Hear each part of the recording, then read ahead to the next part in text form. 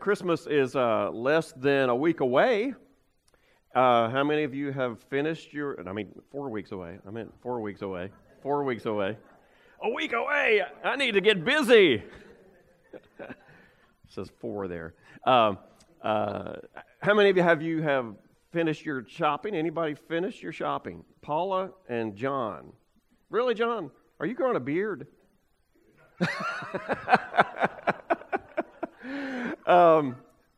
So a couple of people, the rest of you still got work to do. I still got work to do. I'm one of those Christmas Eve shoppers.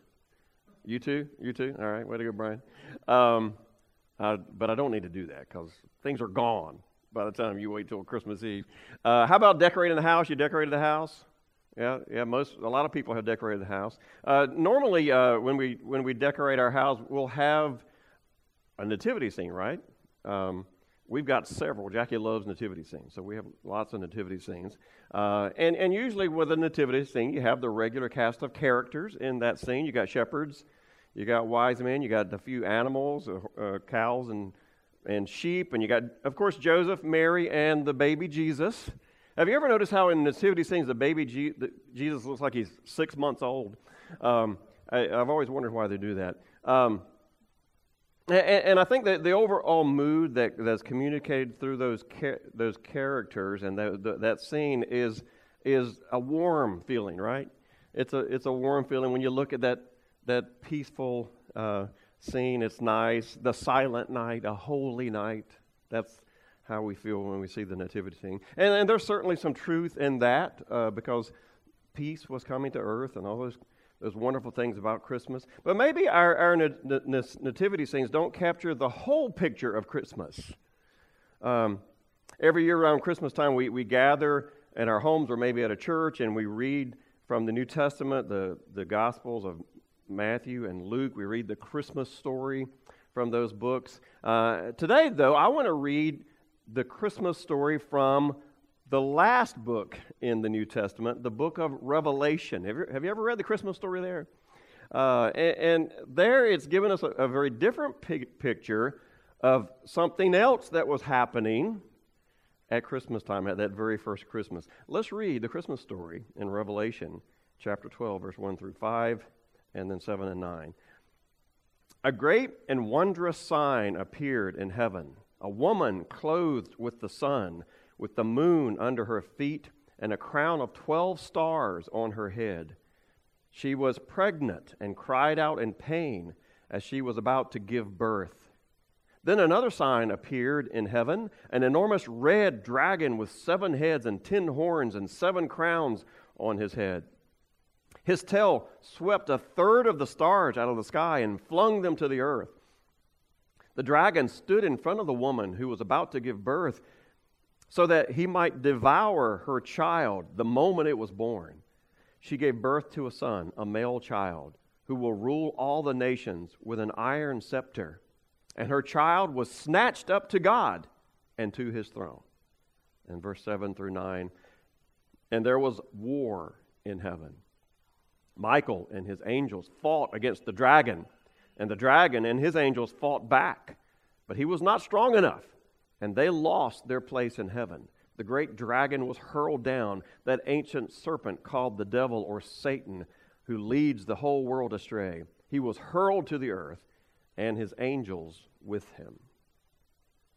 Now, I don't know about you, but I've never seen that version of the story in a nativity. Anybody seen that version? How about on a Christmas card? You ever gotten that version of Christmas on a Christmas card? That'd be kind of a scary card, wouldn't it? It's really, though, if you think about it and understand what was going on, it's the rest of the story of what was happening that night that Jesus was born. The author Philip Yancey writes this about that part of the story. It is almost beyond my comprehension too, and yet I accept that this notion is the key to understanding Christmas and is in fact the touchstone of my faith. As a Christian, I believe in parallel worlds. One world consists of hills and lakes and barns and politicians and shepherds watching their flock at night, and the other consists of angels and sinister forces and the whole spiritual realm. Now, the picture we get in Revelation of the first Christmas is of a child born, a dragon attacking, a woman escaping, and then the story continues in Revelation 12, verse 17. Then the dragon was enraged at the woman and went off to make war against the rest of her offspring, those who obey God's commandment and hold to the testimony of Jesus. We're starting a new series, a Christmas series this morning. We're calling The Untold Stories of Christmas. Stories that may not be found on a Christmas card or in a children's Christmas drama. But it's still very much a part of the arrival of Jesus as our Savior, these stories. And today, as we've seen from the Revelation Christmas story, one of the untold stories of Christmas is that it is a war story. And the first ever Christmas was D-Day. D-Day. Thought it was interesting, Daryl, that you mentioned World War II and talked about the atrocities that took place during that time in history. You know, when Nazi Germany had taken control of most of Europe, it looked as if they would never be defeated. They just got more and more powerful as they marched through Europe. They were powerful. They were very evil, the Nazis, causing so much pain and suffering and death to millions of people. And the only way that they would ever be defeated is if an army invaded Europe and just took Europe back from them. That's the only way they would ever be defeated. In order to do that, the Allied forces must take their army to the enemy. So on June the 6th, 1944, we call it D-Day, the Allied forces landed at Normandy and thousands of troops stormed the beach. About 2,500 of them lost their lives that day. But they won the beach, and they established their presence on the enemy's territory, this army. And war historians would tell us that once that beachhead was established, though there would still be another year of terrible war and suffering and loss, it was now just a matter of time before Hitler would be defeated and the war against Germany would be won, once the beachhead was established. You know, in a very similar way, Christmas was D-Day in the story of the war to redeem mankind from their sin. The Christmas story is the invasion in the spiritual war against Satan and sin. When the baby was born in Bethlehem, this might sound kind of strange, but Jesus was a soldier. He was a lone soldier all by himself. And Bethlehem was the beachhead for his invasion into the enemy territory. Now, Jesus didn't come to fight against an aggressor nation, but instead he came to fight against a much more sinister enemy than any nation. Before that first Christmas day, our planet was really much like Europe was before D-Day in a spiritual sense. An evil enemy had overtaken the world, and it looked hopeless for everyone. And the only way to stop this enemy was to establish a place from which to fight. And at Bethlehem, that was the place. That was the place. Listen to what the Bible says about the birth of Jesus in 1 John 3, verse 8. John wrote, "The reason the Son of God appeared was to destroy the devil's work." To destroy the devil's work. For some, the idea of Satan seems kind of fictitious. You might come across people that say, well, I believe in God, but I don't think there's a Satan. You know, it's like a fantasy or just some kind of cosmic boogeyman that's out to get us, and it just doesn't, you know, it's hard to grasp as reality. But as we look at the world today, and the way it was in the 30s and the 40s during Nazi Germany, isn't it obvious that there is evil in this world? It is real. That there is a force driving this evil. And if we believe in God, if we believe in Jesus as our Savior, the very same reliable truth source that we learn about God and that we learn about Jesus, the Word of God, the Bible, teaches us consistently that there, yes, is a devil. Satan is real. And this planet had become his occupied territory. Jesus was the one-man special operations that came to take it back, Do you ever think of Christmas in that way? I don't know that I ever have. Christmas means war. It means war. The first Christmas was D-Day in that war.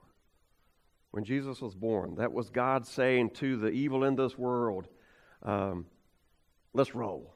We're going to take you over. Now, there was an incredible strategy involved prior to this invasion. This wasn't just a haphazard arrival. There was a big plan that went along with it. But it was different than what people thought the plan should be. People who met Jesus as he walked the earth, they urged him to be a military commander, a commander that would take up arms and lead people to overcome who they thought was the enemy at the time, which was the Roman Empire. But Jesus said, no, that's not the plan. That's not the kind of war we're talking about here. So here's Jesus' battle strategy according to one of the greatest military leaders of history, Napoleon Bonaparte. Napoleon said this: Alexander the Great, Caesar, Charlemagne, and I myself have founded great empires, but upon what did these creations depend? Upon force. Jesus alone founded his empire upon love. And to this very day, millions will die for him. Who thought Napoleon was a spiritual guy? But apparently he was, to some degree.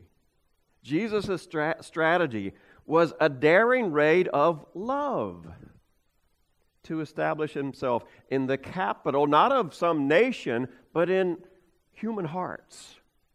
In human hearts. And the only blood that would have to be spilled in this war was his own. His own. Jesus knew the territory to be taken back was not geographical, like we think of, like in World War II and other wars. He knew that the territory to be taken back was here, the hearts of people. The enemy had entrenched itself not in bunkers or behind barbed wire, but deep in the human heart. And it was this heart that was the territory that Jesus invaded. A strategy to come and to reclaim that territory. For each and every person to turn their hearts to Jesus and receive salvation and rescue from the enemy. The religious establishment of Jesus' day didn't understand his strategy. What they did recognize was that he was a threat to them. He was a threat to their power over the people because Jesus kept telling everybody that they could come to him and receive forgiveness of sins. So what did they do, the religious leaders of Jesus' day? They formed an alliance with the most ancient enemy of all, death. And they took the baby who had now grown to be a man, and they took him out. That's what you do in a war with the enemy. You kill them, right? You kill them. But not in this war. That's not how you win. In fact, little did the religious leaders know, but they were playing right into the hands of the plan, the strategy. That's exactly what God wanted them to do. And killing this soldier just paved the way for his finest hour when this baby who had become a man walked out of the grave victorious. Even death itself could not hold Jesus down. The Bible says that in the New Testament book of 1 Corinthians, Paul wrote, "O grave, where is your victory? O death, where is your sting?" It had no victory, it had no sting. after Jesus defeated it. Christmas was D-Day. Jesus was the freedom fighter who was born that night. And each and every human heart that has surrendered to him experiences and participates in the victory that he won. Christmas is a war story. A war story. Now, maybe you might be hearing that and you think, okay, that's kind of interesting take on Christmas. Okay, but so what? What does the untold story of Christmas as a war story have to do with me? Well, that's a good question. So let me give you 3 answers to the so what question. The first one is going to deal especially with those who haven't joined with this war yet, who are not a part of it. And so first, we need to understand, and especially those who may be watching on Facebook this morning, we need to understand that we need to be with Jesus in his battle. We need to be with him, not for him. I'll explain what that means in a minute. Do you remember back on September the 20th, 2001? That was almost 20 years ago. When George W. Bush gave a speech declaring war on terrorism after the attack on 9/11. President Bush announced to every nation in the world, either you are with us or you're with the terrorists. You're either with us or you're with the terrorists. He was saying, if you don't fight the enemy with us, you are the enemy. Now, way before George Bush, Jesus said the very same thing, but about a different war. Listen to his words in Matthew chapter 12, verse 30. Whoever is not with me is against me. Those are Jesus' words. Jesus recognized that there is a war aspect to Christianity, and he was saying that in this war he's waging, there is no neutrality. There's no in-between. The problem is that there's a lot of spiritual Swiss people in the world. You know what I mean? Switzerland, remember Switzerland back in World War I and World War II? They just went about their business as war raged all around them because they were neutral. They were neutral. And when it comes to Jesus, many of us think that a person can be sort of spiritually Swiss. Spiritually Swiss, kind of neutral, just believe in God in a general sense, but don't get so involved that people might call you a fanatic. Jesus said, no, you're with me or you're against me. There is no in between.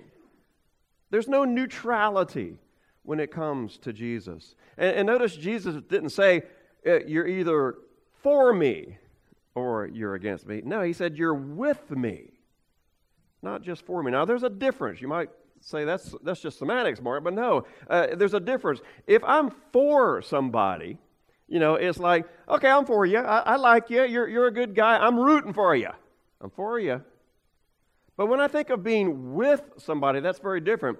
You cheer for your team, right? You're not on the team. We always say things like, oh, well, we lost last night, or we really fought hard last night, and we defeated that team. We didn't do anything. No, we're just for them. We're not with them. The players fight with the team. Fans sit in the stand, and players participate on the field. There's a big difference. Fans are for the team. Players are with the team. Jesus wants us to be with him in the battle, on the field, not just sitting in our church chairs and just listening and watching and cheering, but on the field with him. Some people think that following Jesus can just be a spectator sport. Let's support him, but let's don't get all bent out of shape about it. I mean, you can go too far with that religious stuff. But it doesn't work that way. Not in Jesus' mind, anyway. Christmas means war. And Jesus said, you're with me or you're against me. There's nothing in between. And sometimes we just don't realize that and think about it that way. So this morning, I have to tell you that if you're not with Jesus, you're against him. You're against him. Even if you don't mean to be. If you're not with him on the field, according to Jesus, you're against him. Now, we don't want to hear that. I don't want to say it, but Jesus said it. We'll just let Jesus say it. Many people hear the words of Jesus and they understand the plan. Okay, yeah, he said it. There it is. I have to be with him, not just for him. Got it. And then they look at their watch and they think, but I got time. There's no hurry. I'll eventually get out there on the field with you, but I just am busy. I got my career. I got my job. I got these things I got to do. Or maybe you heard the plan and you understand it, but you just reject it. I don't want anything to do with that. Some of you may have seen the movie Saving Private Ryan. That was a shocking movie, wasn't it, if you've seen it? Very realistic. Many people have said it's more like being actually in a war than any other war picture that had ever been produced. Following the invasion of Europe on D-Day, it's the story of a group of men who survived the invasion, and they are tasked to find a soldier named Private Ryan. And they were to rescue him and send him home from the war. You see, his mother had already lost 2 of her sons in the war, and the army did not want her to lose all of her sons, her 3rd son. And so the soldiers were tasked to find Ryan wherever he was, and nobody really knew where he was. Find Ryan and send him home to his grieving mother. Ryan is lost, and the soldiers are seeking to find him and save him. Well, as you watch the movie, it's interesting. When they did finally find Private Ryan, he doesn't want to go home. He doesn't want to leave. He doesn't want to be saved. And the sad truth is that a lot of people who are found by God don't want to be saved. God has given us the freedom to reject him and to keep our hearts far away from him if we want to. And so many people choose not to be saved. If you are among those, if you're watching on Facebook out there and you are among those who just keep rejecting God's offer to be saved and be with him in this war, I urge you, and certainly God urges you, for your eternity's sake, accept the offer of salvation that's given to you and join the team on the field. Join the battle. For others, the problem might be that you just don't understand the offer of salvation. You know, in the movie, when liberation finally comes for Private Ryan and he finally decides, okay, I'll go home, 2 words are spoken by his commander, by the captain, played by Tom Hanks. He said to him just before he's dying, he said, earn this. He said to Private Ryan, earn this. Meaning, all that it cost to save you, Private Ryan, you earn it in your life. And you know, I think those are the first 2 words that come to many people's mind when they think about the salvation that God offers to them. A lot of people have an earn this mentality. I've got to earn it. Just, ask people on the street, you think you'll go to heaven? And many people might say, yeah, I think probably, yeah. Yeah, if you ask them, how do you know, they might answer something like, well, my good things outweigh my bad things, So I think I'm good. As long as my good things outweigh my bad things, I haven't done anything too terrible in my life. I've gone to church. I give money to the United Ways. I coached a Little League team one time. And basically, I've done enough to earn salvation, going to heaven. But that's not the way it works. That's not the way it works at all. You can't earn your salvation. You couldn't pay for it if you tried to. You see, the price has already been paid. Jesus paid for it on the cross with his own life. The Bible says in Romans chapter 6:23 that what we do earn through our life is death because of our sin. That's what we earn, death. But God gives us the gift of eternal life that's free by just coming to him in faith. You can't earn it. You can't earn it. If you're out there on Facebook thinking, I got to do better when I get my life straightened out, there's no getting your life straightened out first because you can't earn it. God wants to forgive all of our sins, to take back and restore our hearts, to give us the promise of eternity in heaven. And we cannot earn it. All we can do is accept the free gift that God offers to us through Jesus. And only those who say yes to that gift will receive it. So how do we do this? How do we do that? How do we get that gift? Well, it starts with understanding and accepting some of the truths about Jesus that we read about in his word. For example, that Jesus is the Son of God. Believing that, accepting that. That he lived a sinless life. And then he gave up that sinless life on the cross to pay for our sins, because that's the only way our sins could be removed and be reconciled with God. That he rose from the grave on the third day. And that one day he'll return again and bring his followers to live with him in heaven forever. One of the first things we've got to do if we're reaching out to take that free gift of salvation is understand and believe those truths, those facts that we read about in God's Word. But it's got to be more than just some intellectual thing. It's got to be trusting God for our salvation, trusting him with our everyday life, with our eternal destiny, putting all of our trust in him for eternity. Following the words of God, of the Bible, living our lives the way God wants us to live as shown to us in his word. We also need to trust God in baptism, if you've never done that before. The Bible says that the time and the place that we receive the gift of salvation is at our baptism. Now think about it. There's got to be a time and a place when we're saved. When is that time or place? Well, the Bible doesn't say it's when you get a shiver down your back. That's when you know. I had one guy tell me, I cried, and then I knew I was saved. The Bible doesn't say anything about crying. Doesn't say anything about saying a prayer. That's the time you receive. What it does show us is that you received the gift of salvation at your baptism.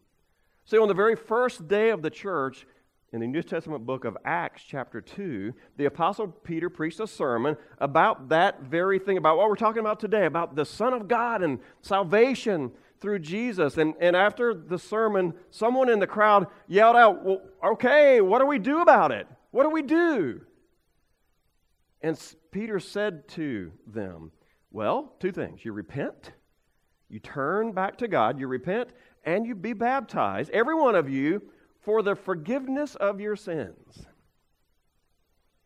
The Bible tells us in Romans chapter 6 that in baptism we are united with Christ, which is why God chose baptism, because it's a beautiful picture of what happens to us when we become a Christian. When we're lowered under the water, it kind of looks like a burial.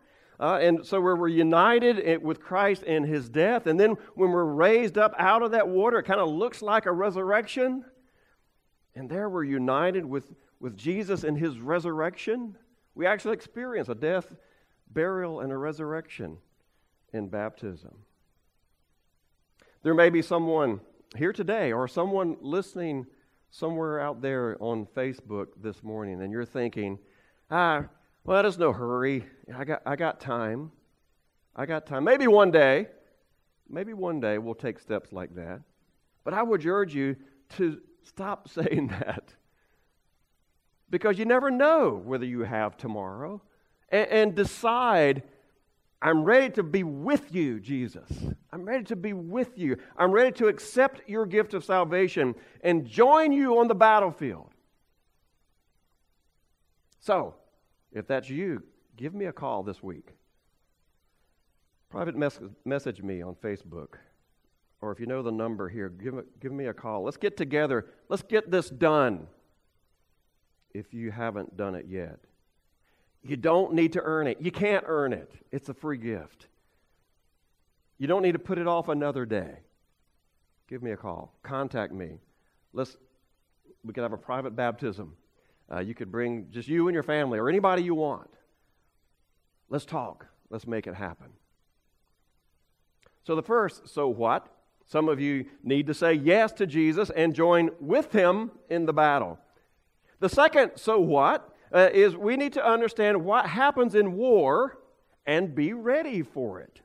Be ready for it. D-Day was on June the 6th, and the very next day, June the 7th, 1944, Brigadier General Norman Dutch Coda, who's the assistant division commander of the 29th Division, came across a group of infantry pinned down by some Germans at a farmhouse. He asked the captain in command why his men were making no effort to take the building. The captain answered, "Sir, the Germans are in there and they're shooting at us." Coda replied, "Well, I'll tell you what, Captain," as he unbuckled 2 grenades from his jacket. "You and your men start shooting at them. I'll take a squad of men, and you and your men watch carefully. I'll show you how to take a house with Germans in it." Coda led his squad around a hedge to get as close as possible to the house. Suddenly, he gave a whoop and raced forward, the squad following, yelling like wild men. As they tossed their grenades into the windows, Coda and another man kicked in the front door, tossed in a couple of grenades inside, waited for the explosions, then dashed into the house. The surviving Germans inside were streaming out the back door, running for their lives. Coda returned to the captain. "You've seen how to take a house. Do you understand? Do you know how to do it now?" The captain said, "Yes, sir. Yes, sir." The captain said that the Germans are shooting at us. Like it was a surprise. It was a surprise. But isn't that what happens when you're in a war? You get shot at. You get shot at. If you say yes to Jesus, you're going to get shot at. The enemy's going to try to take you down, bring you down. The enemy being Satan and his warriors. And here's the deal. A lot of people who become Christians are surprised when they then get shot at, when it gets tough. They become Christians and then they say, "Well, I don't understand. Why do I keep getting tempted? I don't understand why things are going wrong in my life, why my marriage is so difficult, raising children are so difficult." Well, Kevin was talking about this morning in Sunday school how that people are writing negative things about the church and what's going on with them. They even in this young church, they're already being shot at by people who are against them. Well, that's what happens when you're in a war. The enemy attacks you, shoots at you. Satan doesn't want you to survive and be victorious in your walk with Christ, and so he's going to try to take you down. Now, without a doubt, the Christian life is the best life ever. You can't have a better life than that, but still, we need to understand we are in a war, and we're going to get shot at. There is an enemy. Satan is real. He's going to try to bring you down. He wants to take you out. And so we don't need to whine about it. We need to fight back. We need to take the house. We need to unbuckle the grenades that are on our belt and kick in the door. The Bible says in the book of James, resist the devil and he will flee from you. He will flee from you. You're in a war. So let's expect to be shot at and not whine and run, but fight back. Fight back. With God's help, with the Holy Spirit that is in each of us, fight back and not let Satan get a foot in the door of our heart. And one more answer to the question, so what? What does the untold story of Christmas as a war story have to do with me? Well, let me answer that question with a question, which is, if you have said yes to Jesus, if you're with Him, are you advancing or retreating? Are you advancing or retreating? You became a Christian and you were probably excited at first. You were excited like Kevin is excited right now with all this new work that's exploding and that they're anticipating and look forward to. You were excited at first when you made that decision, but since then, what's going on? Are you going backwards? Or are you going forwards? Or are you just kind of idling in the middle? Are you retreating? Are you advancing? Are you on a mission? Are you fighting Jesus' battle of love on purpose, intentionally? Am I with Jesus in His mission to take back every human heart, or am I just for Him? Kind of neutral in the middle, or even falling backwards. See, God didn't call you and me just to go to heaven. Sometimes we sort of live our lives as Christians. Well, I'm in now.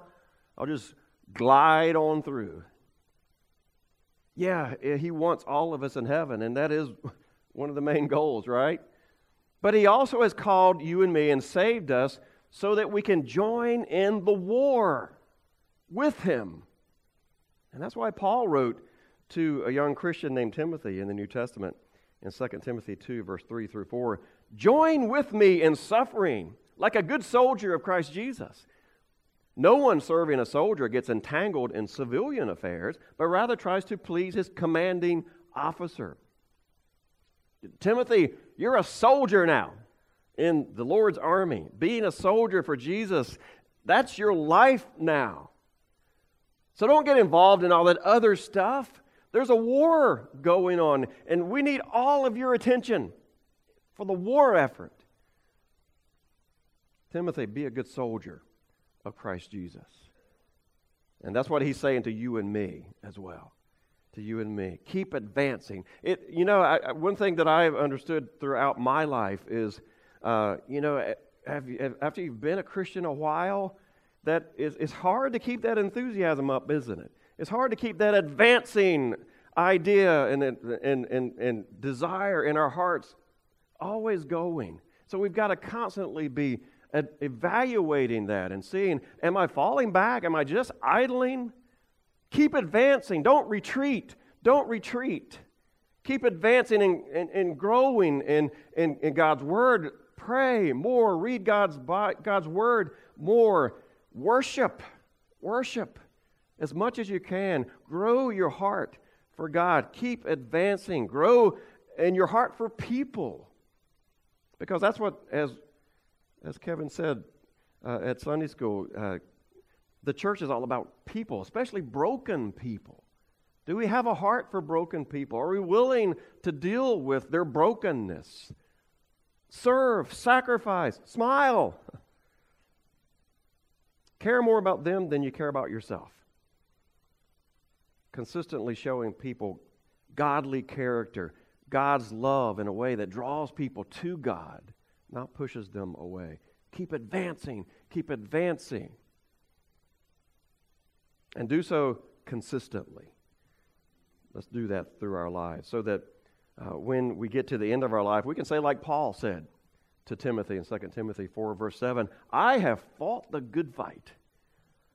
Paul understood the war nature of his walk with Christ. Paul said, the end of my life is here, and I can feel good about what happened in my life because I was on the right side, and I fought the good fight, the battle waged with love for people's hearts. I fought that fight. And then right after that, he writes, now there is in store for me the crown of righteousness, which the Lord, the righteous judge, will award to me on that day. And not only to me, but also to all who have longed for his appearing. The idea here is that Bethlehem was the beachfront of this war. Jesus landed there in an all-out invasion of enemy-occupied hearts. Later, Jesus struck the mortal blow to the enemy by dying on the cross, and then Jesus stepped out of the grave, the victor. The outcome of the war has been decided. Yet the battle rages on, and we're in the middle of those battles. But there will be a day. Jesus is going to come back, and on that day, He will finally bring an end to all the battles. And we will be there to enjoy the complete victory of Jesus' power. And Paul says there is a reward for all those who long for that appearing when that day comes. There is a reward coming for those of us who fought the good fight and who are eager for Jesus to return in victory. The untold story of Jesus is that it is a war story, begun in Bethlehem and finished one day in glory. So let's be out there with Him, advancing, not retreating. Father, I thank You so much for Your willingness to fight this battle for us, to pay the blood that was shed for victory in this battle. We didn't have to shed our blood. You did. You won the battle. You died. You rose from the grave.